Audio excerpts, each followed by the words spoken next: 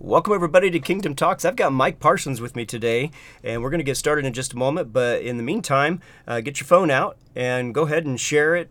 Tell some people about it. Let people know that we're on, and spread the word. And also, if you want to support us and help us, we are listener supported. Please go to our website, kingdomtalksmedia.com, and go to the giving section, and you can become a partner and help us get the mission out, get the word out. All right, let's go ahead and just dive in. It's been a while. So, Mike, how are you? I'm great, thank you. Yeah, very good. Yeah. It's always a pleasure having you on. I've said many times, and it's still true, that I think you and I, for me anyway, your message resonates in my heart very strongly with where I think Father is going and who he is, which maybe that's a direction we can go because I know that there's still a lot of turmoil in the world over the different things going on. And I have just felt like, as I listen to some of these people and some of the stuff going on, I'm like, how big is your God? Because mine's pretty big. Mm. And we cooperate and work with him. It's not as if he needs us. In some cases, I feel like, people are acting as if, man, if it wasn't for us human beings, God would be in big trouble.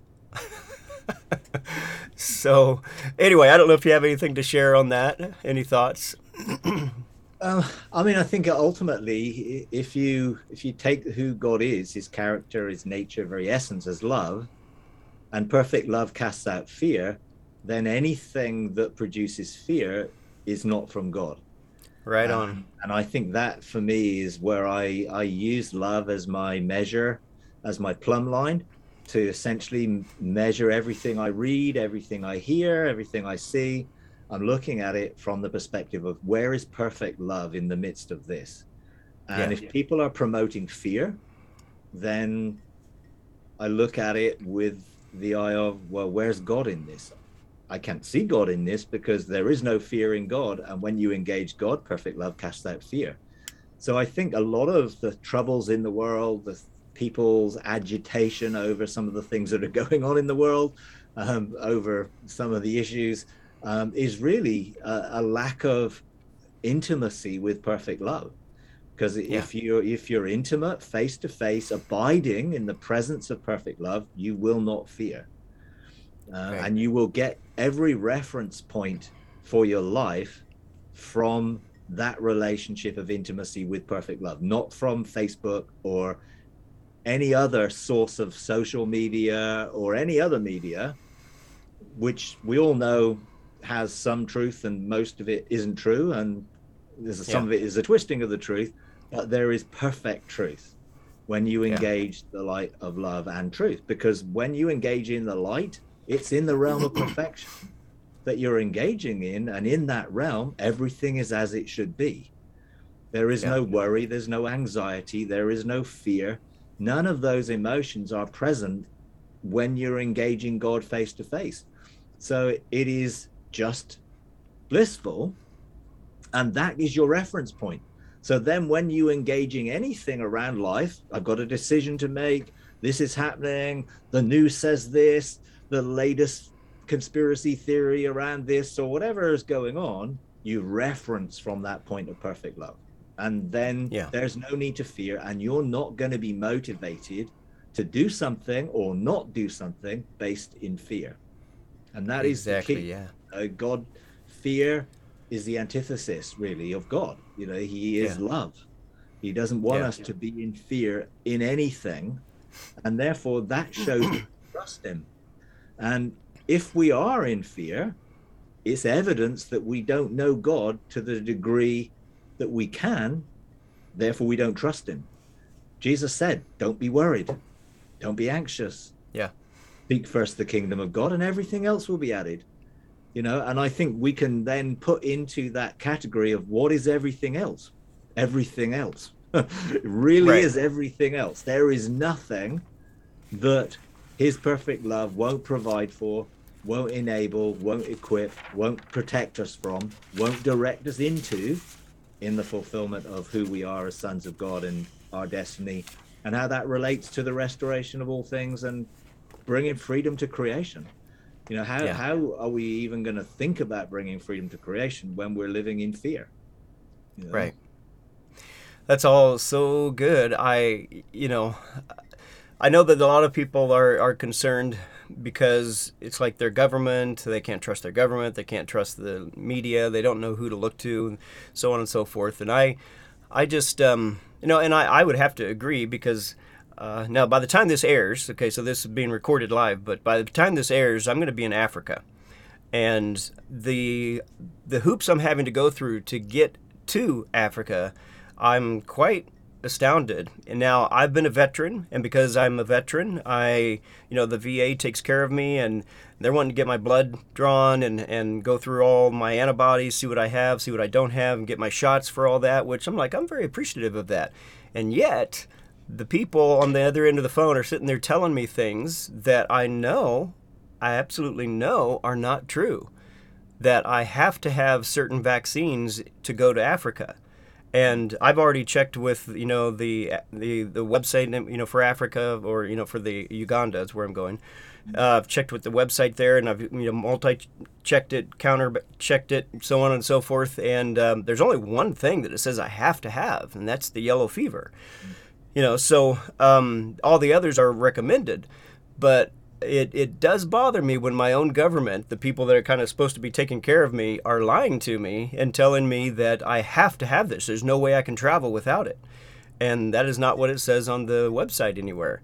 I guess when you're looking at that, they're looking at it from their perspective, not Africa's perspective. So Africa's looking at it at their perspective. I mean, I've been to Uganda numerous times, actually. We used to have a vocational training center there, and I visited a number of times. And I had to have the yellow fever, back in the 90s when I first started going to Africa. I had the yellow fever vaccine. Well, you had to have it to go, so I got it. It wasn't an issue. It wasn't like, oh no, they're taking my civil liberties away because they're making me get this yellow fever because I have to go to Africa. Yeah, that's the reality. You do if you want to go, and you make a choice. If you don't want to get it, you go. Right. But on the other side of it, others are concerned about what you're going to bring back, not what you're taking.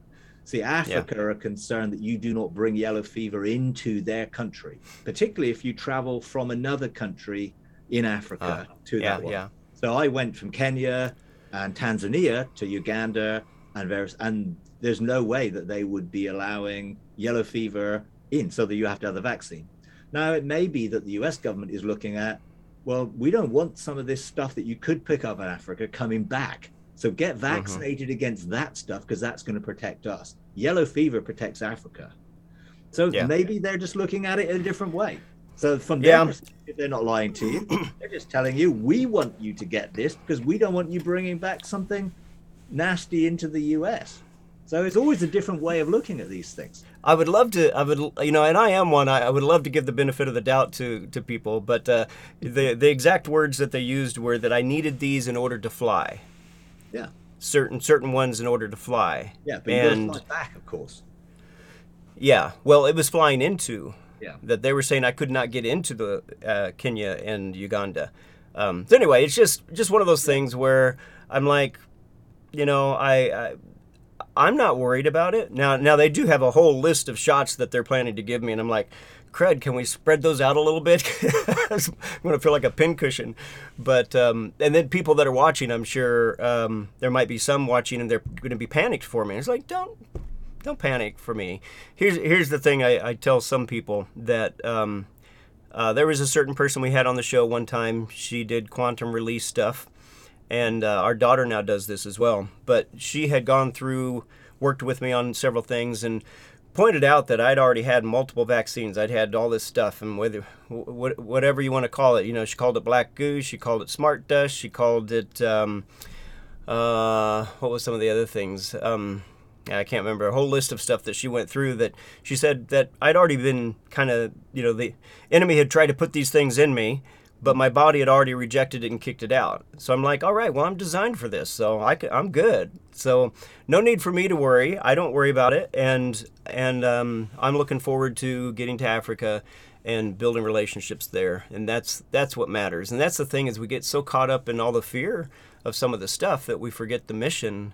or the purpose that Father's given to us, and we can get off track. Absolutely. And I think that's what fear does. It Yeah. keeps your eyes on something else other than the main thing. And obviously, our relationship with God is the main thing. That's the key. Yeah. You know, Bottom line. Yeah. and I think when you see things promoting fear or trying to twist things to make people afraid, you know it's not coming from God.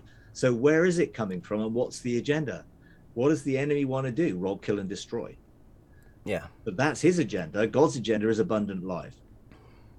So I think, at certain points of time, when things are happening in societies, in cultures, then certain things promote more fear than others. And at the moment, obviously, vaccines are something that promotes a lot of fear. I was looking today at the HPV vaccine and how that's reduced cervical cancer by 90%, which is pretty powerful. Yeah. As a vaccine to reduce cervical cancer by 90%. Yeah. Now, how many people wouldn't get that vaccine because of the general fear that they have of vaccines at the moment? Yeah. That actually could be negative to them. Now, some people, like myself, I've lived in health for a long time. I don't look at what do I need to protect myself, because I believe I'm already protected in that sense from, living in health. Yeah. And that's my whole mindset. My whole belief system is to live in health. But I know a lot of other people aren't necessarily at the same point in their journey that I am with health. So I certainly wouldn't want to be doing anything to stop them getting something that could potentially be helpful for them. Right. And I think that's the problem. You get fear that then gets associated with lots of things, which then potentially could bring about the very thing that people are fearing, because that's what fear does. Right. What you fear comes upon you. Yes. So if you're actually fearful of something, you create an environment in your own sort of sphere that actually draws the very thing to you that you're afraid of. So we got to be so careful that fear does not have any place within our lives. That is interesting, because I've been reading a book here recently, and it's been really powerful. But the idea of love is more of a letting go, versus fear is a more of hanging on really tight. It's like when we fear something, we're, like you said, we are, some of the laws that God has already put into the universe, it just draws it to us. It's that law of attraction. And yet love is a letting go. And when we let things go, it's like that old saying. I remember way back when I was a kid, if you love something, set it free. If it was yours in the first place, it'll come back to you. So just being willing to let things go.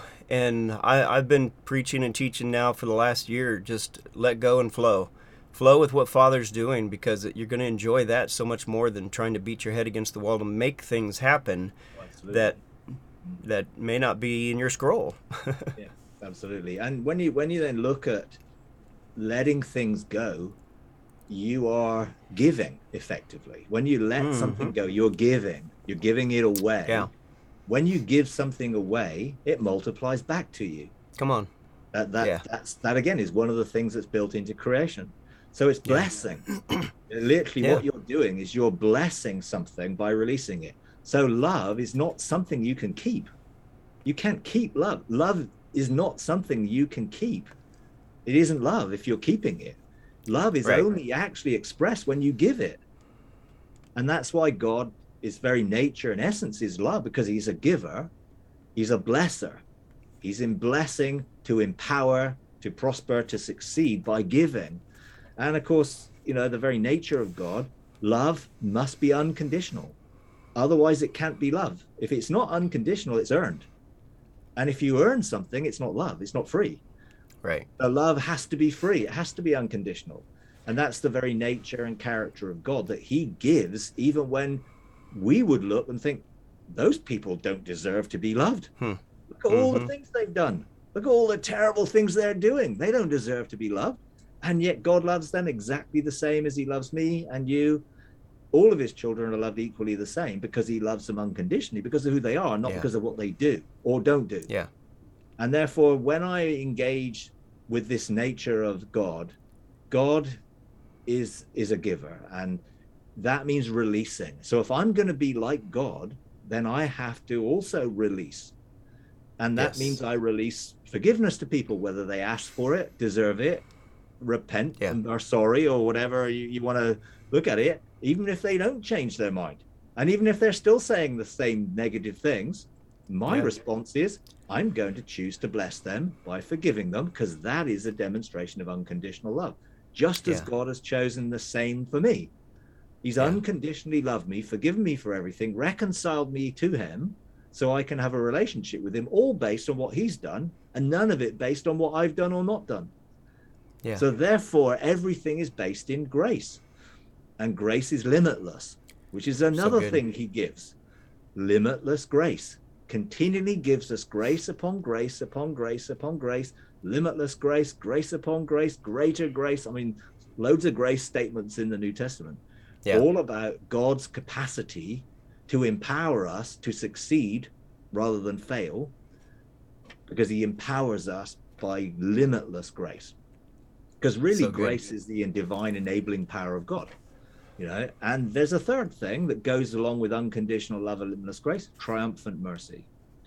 And triumphant mercy is how he, the Father, described mercy to me. Again, is something which is given not because we deserve it or earn it, but because it's part of his very character and nature to bless us. And therefore mercy triumphs over judgment. Now, mostly man's judgment, because God's judgment is always going to be to life. Man's judgment is mostly towards death. So God's mercy triumphs over man's need for judgment, and therefore man's need for his version of justice. So God brings us to a place of rest where we live in unconditional love, limitless grace, and triumphant mercy. Therefore, every day is a new beginning that can be unaffected by yesterday. Yeah. And that's what triumphant mercy was, fresh mercies every morning. And I was talking to the Father about that. Well, what does that mean? Practically, what does it mean, fresh mercies every morning? So he took me back into the garden and showed me Adam and Eve and showed me how they were learning from what they were doing, because they weren't born with a download of everything to know and having the knowledge of everything. They were discovering things every day. And I saw them making some mistakes. And I was like, well, how can they make mistakes? They're perfect, aren't they? And he said, well, what gave you that idea? Well, because they're sinless. Okay, so sinless people don't make mistakes. And it started to get me thinking. And then he started to unfold that to do with mercy. So literally what he said was, every day, Adam and Eve, and his intention was for the whole of mankind, was to learn. And in learning from what they've done, receive the wisdom, but mercy removed the negative knowledge. Because when we think of failure, we're thinking of it because we come from the tree of the knowledge of good and evil, that failure is a negative thing. And there are consequences of failure, which are fearful consequences, which didn't exist for Adam and Eve. Therefore, every day was a day in which mercy was fresh. Therefore, they retained the wisdom of yesterday and none of the negative emotions or thoughts or feelings about learning and doing it differently and better because they learned. Now, we live in a performance-orientated, driven world because it's fueled from the tree of the knowledge of good and evil. Triumphant grace triumphs over our need to perform or earn or work for or deserve something, and the negative feelings that we have associated with what we think is failure. Whereas God just looks at those things as an opportunity to learn and do it better. Yeah. Well, the whole idea of Christian fantasy that so many people live with, that they're shooting for this idea of the going to heaven, and getting their harp and their cloud and all that, and having a perfect life, and if anybody really thought of that, it's like you're going to get bored pretty quickly. And so what's the reality? The reality is that life without challenges there's no growth in it. There's no growth at all. So I love the idea that, well, we talk about it here all the time. It's grace and mercy, grace and mercy. Just have grace and mercy for one another, because we're all on a journey. We're all learning, and we're all growing. And if that's true, then, that means we don't know everything yet. Therefore, as we're getting to know some new things, we're going to realize that some of that new stuff actually is better than some of that old stuff. And, and we got to let some of the old go. And we may realize, there was a time where people thought slavery was right there in the Bible, and so it must be right, and so let's do it. Well, we look at it now, and we realize just from the heart of the Father that no, that's not correct at all. Yeah. Absolutely. Yeah. I mean, if you actually could live in the truth that there are fresh mercies every morning, and live from the reality that nothing from yesterday can negatively affect you, and only that which was good from yesterday, the wisdom that you've drawn from yesterday, is retained, how good would that be? Yeah. And that's God's intention. He doesn't want to live us dwelling on the failures of the past or what happened yesterday in a negative way. So everything, mercy can triumph over the negative things of yesterday, so that tomorrow I don't carry those things. I don't have today what was negative yesterday, because they're expunged. And I actually remember going through some ministry to deal with memories. Okay. Mm-hmm. And I was in a conference, and it was a conference in 2010. This was a long time ago, and this was leading up to my first encounters of going into heaven. And God told me to go to a conference, and I hadn't been to a conference for a number of years. I went, and he basically told me to go, and he just wanted me to engage with him, and I did, and it was awesome. And I experienced love at that point more than I'd ever done before. But one of the things the lady was talking about, who was teaching, and I think it was Joan Hunter, who was sort of got a ministry, and her parents, I think, were Francis and Hunter, which had major ministry in healing. And she was talking about memories, and about, well, it's not just the physical body that can be healed, it can also be our mind and the memories that we have. And she told some testimonies of ministering to people in which God removed their memories. And it was like, and she told the story of a lady who had mental health issues, had treated her daughter and her husband really, really badly, and it's like the whole family was a mess. And God met with her, and she talked to her family, and she apologized for what she had done to them. And they had no memory of her behavior. So then she had no memory of her behavior. So God not only removed all of the negativity around her life, and she'd done some pretty bad things because she was sort of pretty out of control in a mental health way, and her children and her husband and her had no memory of it. So I thought, wow, that's a pretty amazing. So, and she led this sort of activation, and she sort of talked about, well, find the memory that most affects you in a negative way. The thing that if you never could remember this in your life, think of that. Yeah. So I did, and now I can't remember what that memory was because it's gone. Gone. I don't. Now I know I did the exercise, and I'm certainly not going to go digging to try and dig up the memory of whatever. Right. But it was removed. And I believe God's mercy is such that he can remove the negativity of yesterday if we allow him to.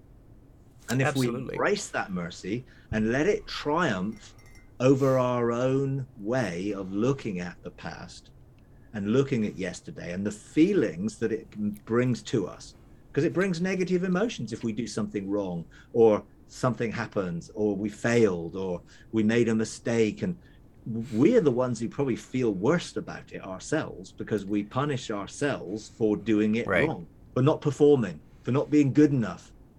And that comes out in the religious system all the time. Oh, yeah. The whole system is driven. You're not good enough. You need to do better. You need to perform because you need to please God and you need to be obedient. Then God will love you. So the whole Yeah. system drives people to perform and therefore try and do better and strive to be different and they fail and fail and fail. And then what do? Feel guilt, shame, condemnation, because they go round and round again, failing and failing And and eventually failing. give up. New mercies every day. Yeah. What if we really took that seriously, the Yeah. way God wants it to be triumphant over yesterday? Triumphant. So good. Then good. yesterday won't affect your day today or tomorrow. And I think that's how God intends us to live. So we've got to have our minds renewed towards triumphant mercy rather than thinking about the past in the way we've used to think about it. And all of that takes choice, because unfortunately people, I am amazed at how the human race generally wants the drama, generally wants to be entertained, and they want the drama. So, rather than actually going and joining groups where there's conversation, where, there's give and take and people are going through things and getting to truth, they would rather go sit and listen to someone tell them what they think the truth is. So that's one thing. But then the other thing is, it's like, for the most part, the human race lives off of the news and the media, and they thrive on it. And the people that discovered that, in the early 1900s, with media that started coming out, the newspapers and so forth, they really hit it. They really, hit the note where humanity, for whatever reason, and it even goes back to The Matrix. I just finished watching the trilogy of The Matrix because the movie's coming out next month, the new one. And it's like, it's so there that humanity needs the drama, or they think they need the drama. And it's like, I'm done with the drama. I really don't want to hear much more about it. I want to hear the people that are walking in faith, that are able to walk in love in spite of anything and everything going on around, that aren't freaking out, that can just walk through whatever circumstance or challenge that they're faced with, knowing that it's just a circumstance, it's just a challenge, it's part of life, and that as we go through it, we learn and we grow. Yeah. We are overcomers. We're more than conquerors. That is, the original mandate for sonship, to be fruitful and multiply and fill the earth and subdue and rule, was there. So they would overcome things, but they wouldn't carry the negative thing towards that. And that's the problem. We've taken on the knowledge of independence, and the tree of the knowledge of good and evil is an independent system where you have to do it yourself. So you have to make amends. You have to do this. You have to do that. You have to earn this. You have to do that. And if we can get back to the basics, God loves us unconditionally. He's got limitless grace and triumphant mercy in abundance that will never, ever run out. It will change the way we approach the things that we have in life. And it is so important to know the truth. But the truth is a person. Yes. Not a concept. Yes. He is the truth. And if we can engage the truth and engage intimately with the truth, and we begin to discern and resonate with the frequency of truth, then when we look at something, read something, engage with something, does it align with the frequency of the truth that we've engaged with? No. Forget it. Reject it. It isn't true. Yeah. Yes. Accept it. And therefore, the truth is never going to be a negative thing. It's never going to have fear attached to it or negativity attached to it. Yes, there are trials. Yes, there are things that happen in life. We all go through things that we would probably rather not go through, mostly because of people, either us or somebody else. It's the relationships that cause the most problems. If we can go through life and deal with those relationships in love, in forgiveness, with mercy and grace, then we will overcome the issues. And even Yeah. though maybe another person won't change or won't be like we want them to be, or they'll still be doing the negative things the way they are, the way we see them will be through the eyes of lens of love, grace, and mercy. And Yeah. therefore, we won't be angry with them. We won't be upset with them because we will see it through the way God looks at us. And he Yeah. always looks through us. We are the righteousness of God in Christ. We've been made righteous already. It's not something we did. He made us. Therefore, when he sees us justified, as if we've never done anything negative. Therefore, he looks at us the way he made us to be. But how do we look at other people?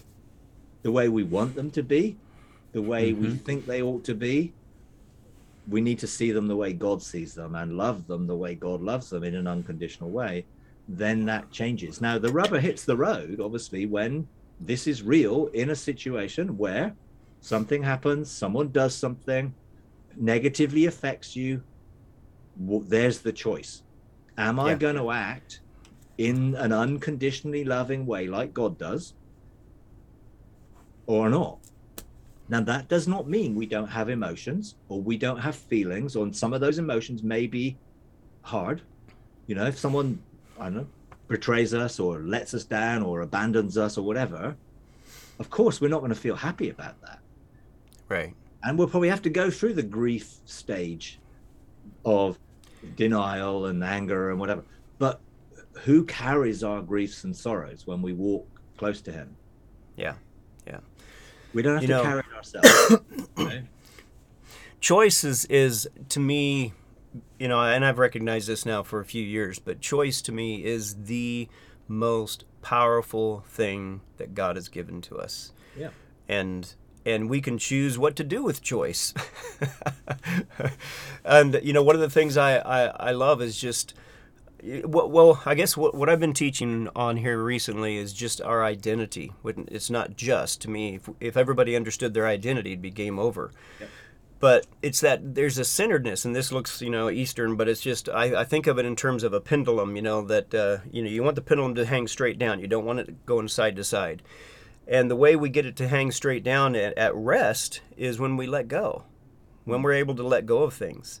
And so, like you were saying earlier, it's not about being emotionless, but it's about having everything in your life come to a point where you've chosen to let everything go.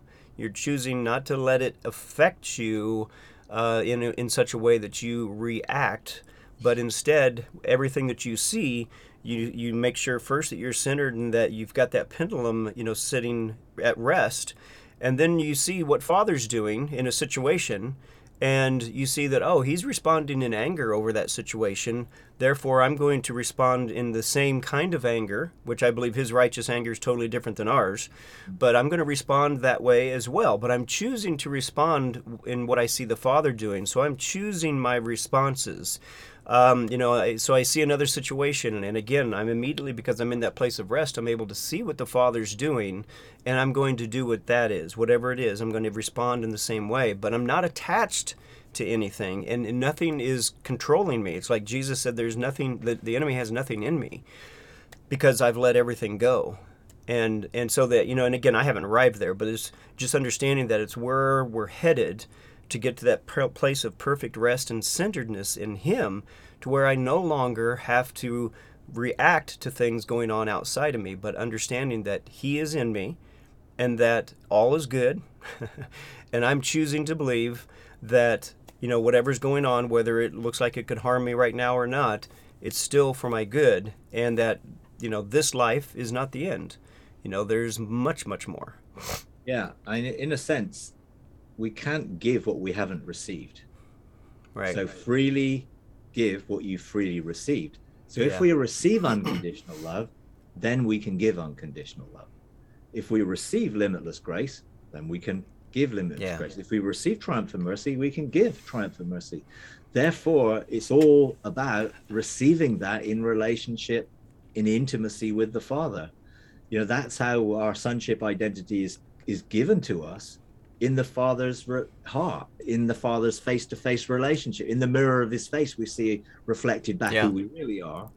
Yeah. Only there is where the truth really is, and that's where we receive unconditional love. And if people have never received unconditional love, they're never going to be able to give it. Yeah. And that's part of the problem. People lack intimacy, and obviously religion positions God as someone that you cannot engage face to face, because if you see God, you'll die, and religion places it on, well, you're not good enough to be face to face with God, so make it better, try and be better, try and perform, and essentially Jesus summed that up: all who are weary and heavy laden, come to me and find rest. Because why are they weary and heavy laden? Because they've been trying in their own religious self-righteous state to make themselves righteous and acceptable to God, when of course they're already acceptable to God.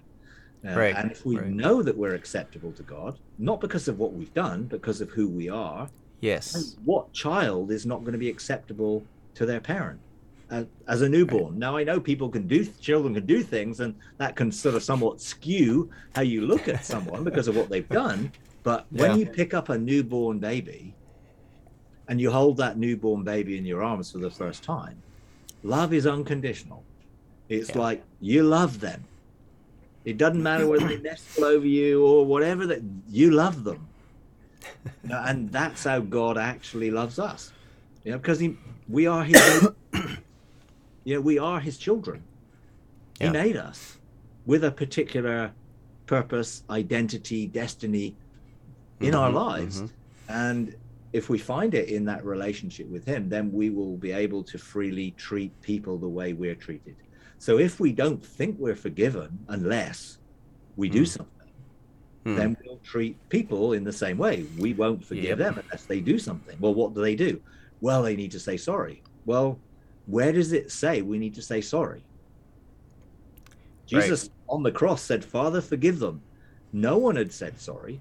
No one had, and he was in the midst of being crucified when he was able to say, Father, forgive them. So he and the Holy Spirit are within us to enable us to receive the same measure of forgiveness, and therefore be able to release that forgiveness unconditionally to others. Unfortunately, all religion seems to be conditional, and forgiveness in Christian circles is conditional. Well, God will forgive me when I repent, because we wrongly attach repentance to sorrow. And actually, it doesn't mean sorrow at all. It means a total change of mind in agreement with God. So what am I agreeing with? That I'm forgiven. Right.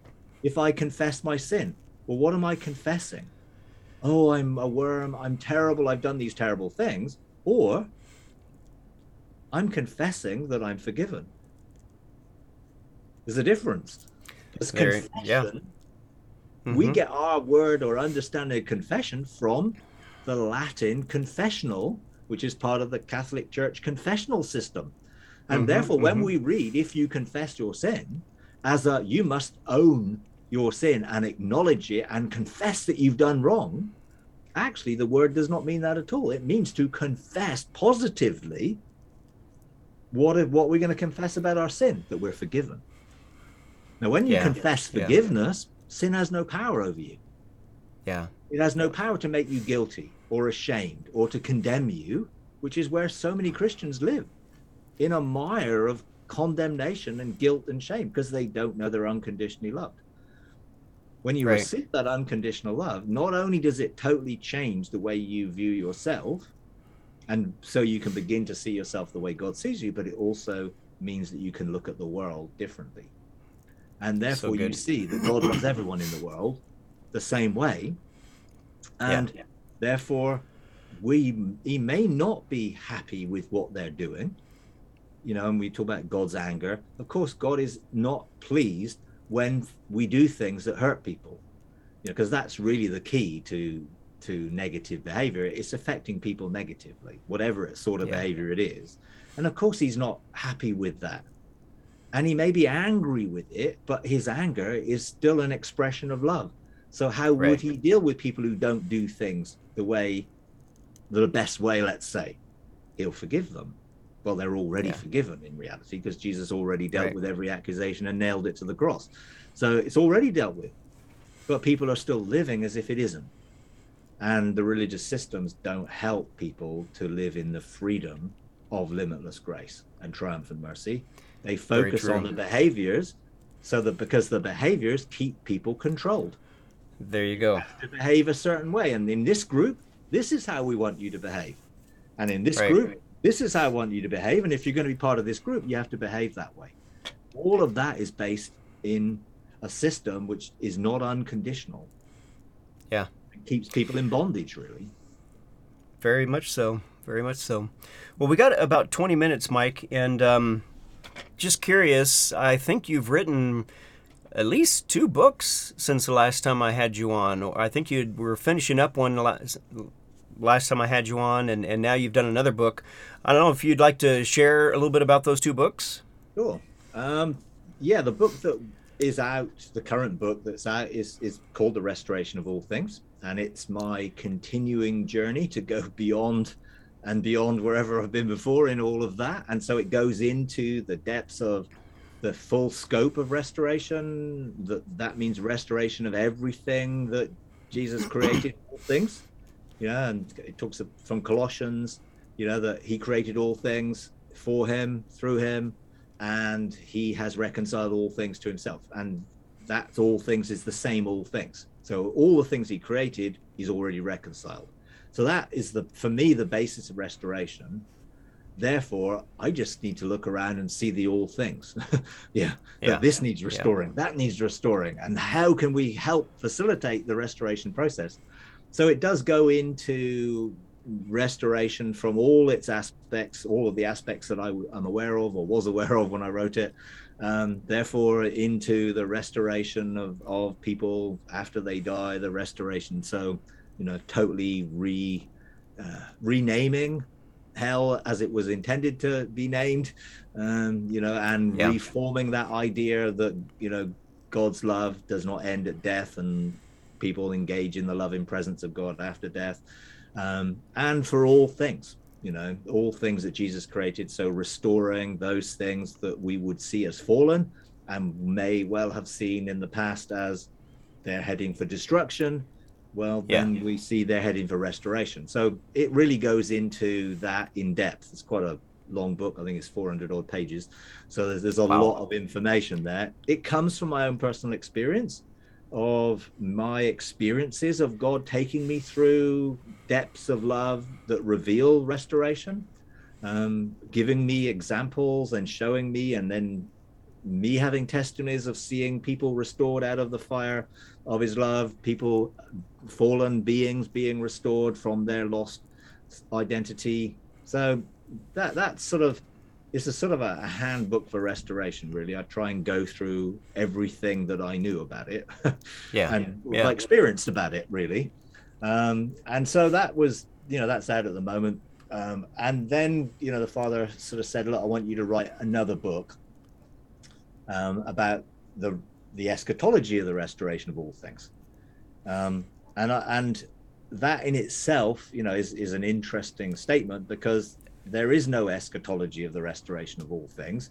It's just, there is no end to the increase of his government and peace. Therefore, things are being restored and will be restored.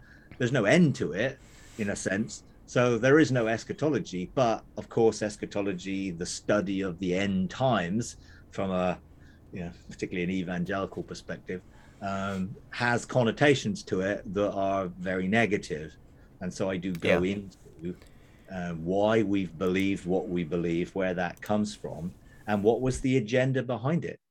What agenda, and really it goes to the agenda of the tree of the knowledge of good and evil, and the agenda that set that pattern in place, which was the I will agenda.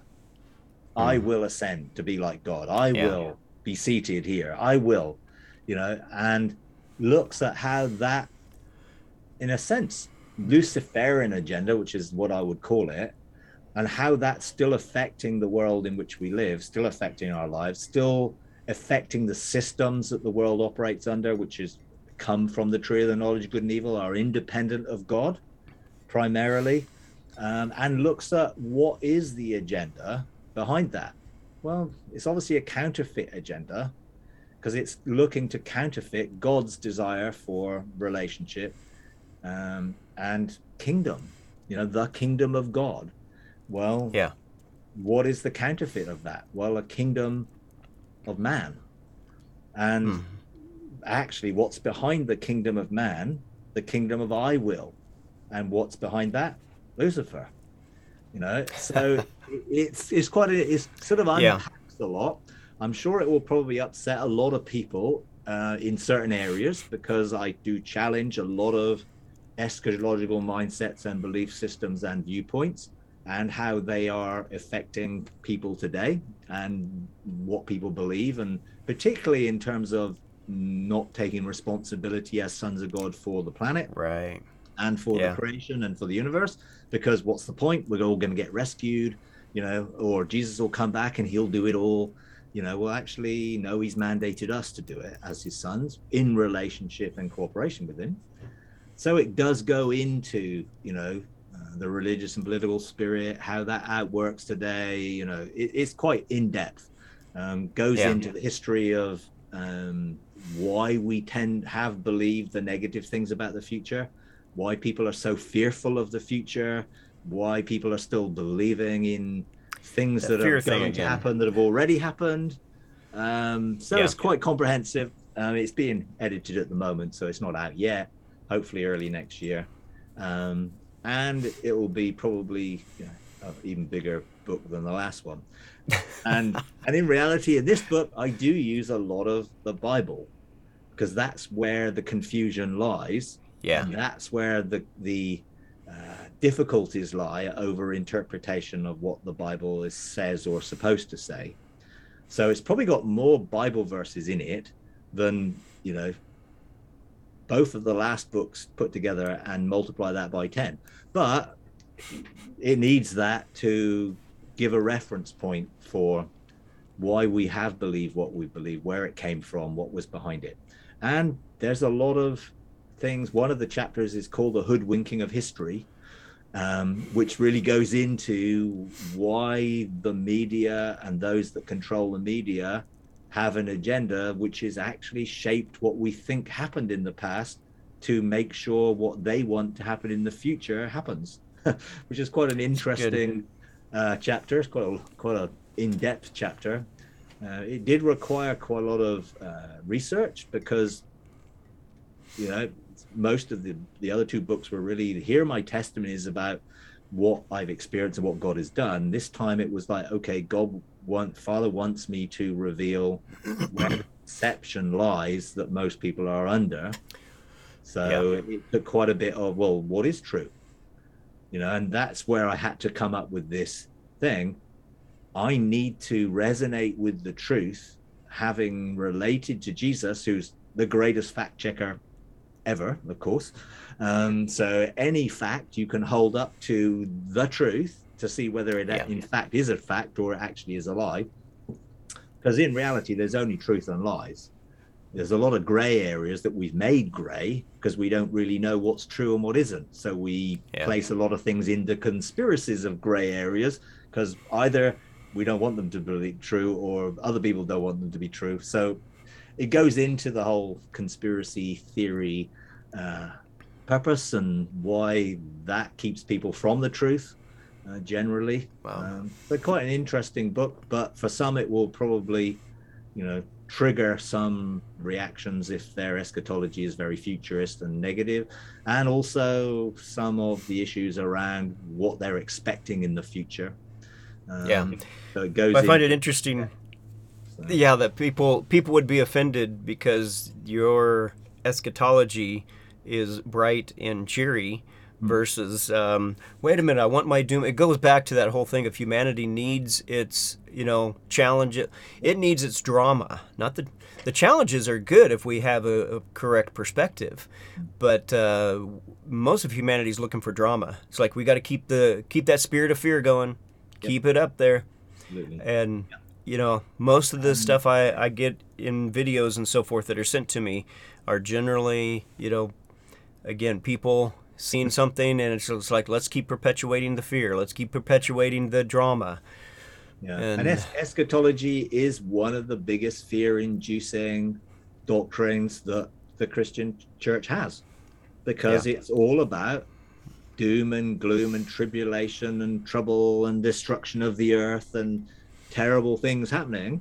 And when in reality, none of those things are going to happen because they've yeah, already happened and been fulfilled. Therefore, eschatology, or looking towards the future, let's say, should be happy, should be yeah, optimistic. It's yeah. going to get better, not worse.